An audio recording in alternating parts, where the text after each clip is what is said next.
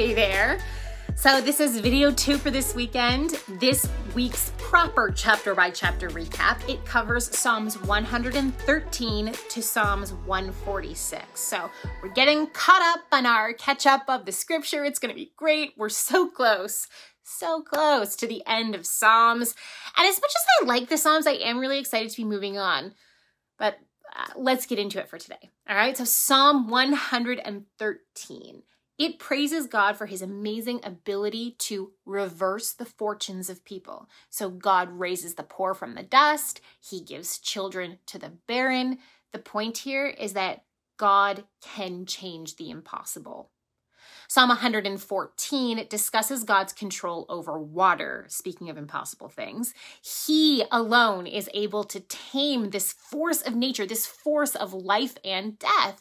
And it specifically talks about how God split the Red Sea and he brought water from a rock in the desert.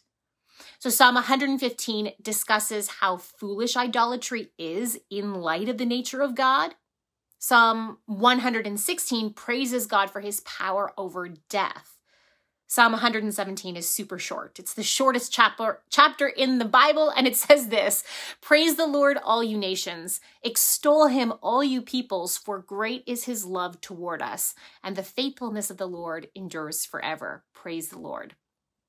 Psalm 118, by contrast, is quite intense.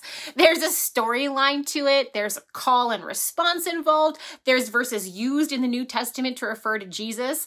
This is where we get the stone that the builders rejected has become the cornerstone. And it's what the people at the triumphal entry of Christ into Jerusalem were quoting when they called out Hosanna, meaning Lord save us, and blessed is he who comes in the name of the Lord. Psalm 119 is the longest chapter in the Bible. It's arranged alphabetically, and each letter of the Hebrew alphabet gets a paragraph or 8 lines of text. So the main theme here is the usefulness and goodness of the word and law of God. Now, Psalm 120 to 134 are called the Psalms of Ascent. So they are meant to be sung by pilgrims on their way to the Jerusalem temple for annual feasts. Now, Psalm 120 is a song of exiles wanting and longing to be free from evil people. Psalm 121 reminds the pilgrims of God's protection. "I lift up my eyes to the mountains. Where does my help come from? My help comes from the Lord, the maker of heaven and earth." Psalm 122 is when the pilgrims have reached the gates of Jerusalem, because it says, "Our feet are standing in your gates, Jerusalem," and then they pray for the peace of Jerusalem. Psalm 123 is a prayer for God's help to save them from contempt and ridicule. Psalm 124 praises God for the people's survival, for God rescuing them from their enemies. Verses 1 to 3 say, "If the Lord had not been on our side," let Israel say, "if the Lord had not been on our side when people attacked us, they would have swallowed us alive." Psalm 125 compares the fate of the righteous and the wicked. So the righteous have a place in God's eternal kingdom, but the wicked will not remain in God's kingdom. They'll be banished from the land.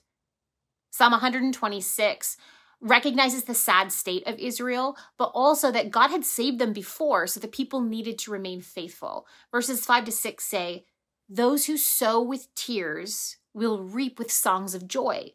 Those who go out weeping, carrying seed to sow, will return with songs of joy, carrying sheaves with them." So essentially, stay persistent in following God because it's worth it. Psalm 127 uses 3 images: building a house, guarding a city, and building a family. Verses 1 to 3 say, "Unless the Lord builds the house, the builders labor in vain. Unless the Lord watches over the city, the guards stand watch in vain. In vain you rise up early and stay up late, toiling for food to eat, for he grants sleep to those he loves. Children are a heritage from the Lord, offspring a reward from him." So this psalm draws out that God plays a major role in providing for people a place to live, a secure place to live, a family to carry on the name. So man obviously has a role, but without God, it means nothing and will come to nothing. Psalm 128 is a blessing for those who fear and obey God. Psalm 129 pronounces curses on those who hate Zion or Jerusalem, the place where God has chosen to place his name. Psalm 130 recognizes that sin is a great barrier between mankind and God, and that it requires God's forgiveness. Verses 3-4 say, "If you, Lord, kept a record of sins, Lord, who could stand? But with you there is forgiveness, so that we can, with reverence, serve you." Psalm 131 describes what life looks like when you put your hope in God. So things like this: "My heart is not proud. My eyes are not haughty. I do not concern myself with great matters or things too wonderful for me. I have calmed and quieted myself." Psalm 132 is a cry for God to either return the Davidic king to Jerusalem or to keep him established, depending on when the psalm was sung. Psalm 133 emphasizes how God's people should be unified, and it links the anointing of the high priest, which should probably be seen as spiritual health, with the dew falling on Mount Zion, which should probably be seen as physical health. So spiritual health and physical health. Psalm 134 is the final psalm of ascent, and it's a call to worship for those who are serving in the temple. Psalm 135 repeats the key phrase of Psalm 134, which is, "Praise him, you servants of the Lord, you who minister in the house of the Lord, in the courts of the house of our God." And then it goes on to talk about how God is greater than all other gods or idols. Psalm 136 is a call and response song. So the temple Levites may have split into groups for this. There are different calls. For example, the first one is, "Give thanks to the Lord, for he is good." And the response throughout the psalm is always the same: "His love endures forever."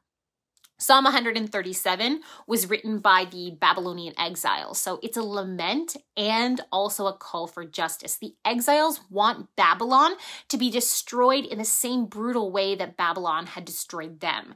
Now, ultimately, God will decide.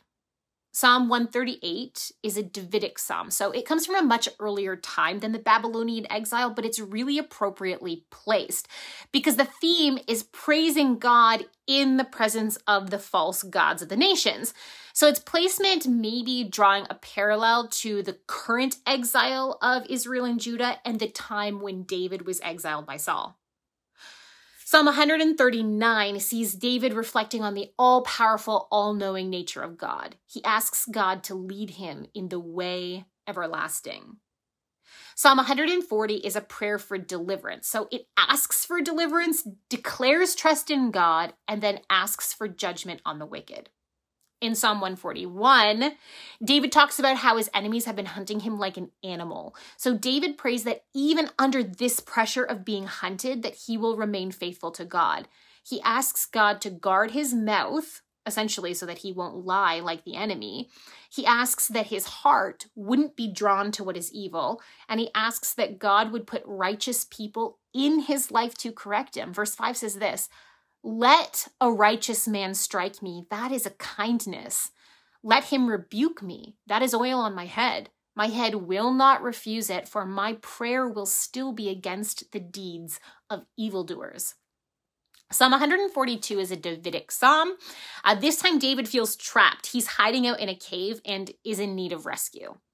Psalm 143 is a cry of David for God to rescue him from his enemies. Now, David also acknowledges his own sin, and he asks for God to teach him to do God's will. Psalm 144 praises God as the one who gives victory to kings. It presents what a healthy relationship between the king and God should look like. Psalm 145 is the last Davidic psalm in the entire book. And again, it exalts God as the only true king. It describes God in many ways, so worthy of praise, great, glorious, gracious, compassionate, trustworthy, etc. And it ends with this: "My mouth will speak in praise of the Lord. Let every creature praise his holy name forever and ever."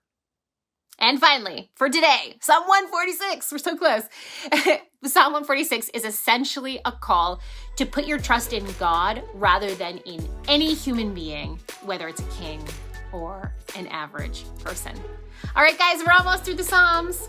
4 more left. Pop any comments or questions down below. And until next week, happy reading and studying. Thank you so much for watching. We want to keep producing high-quality biblical content, but we can't do it without your support. If you feel called to support us, please click the link in the description under Donate. Your support really means a lot to us.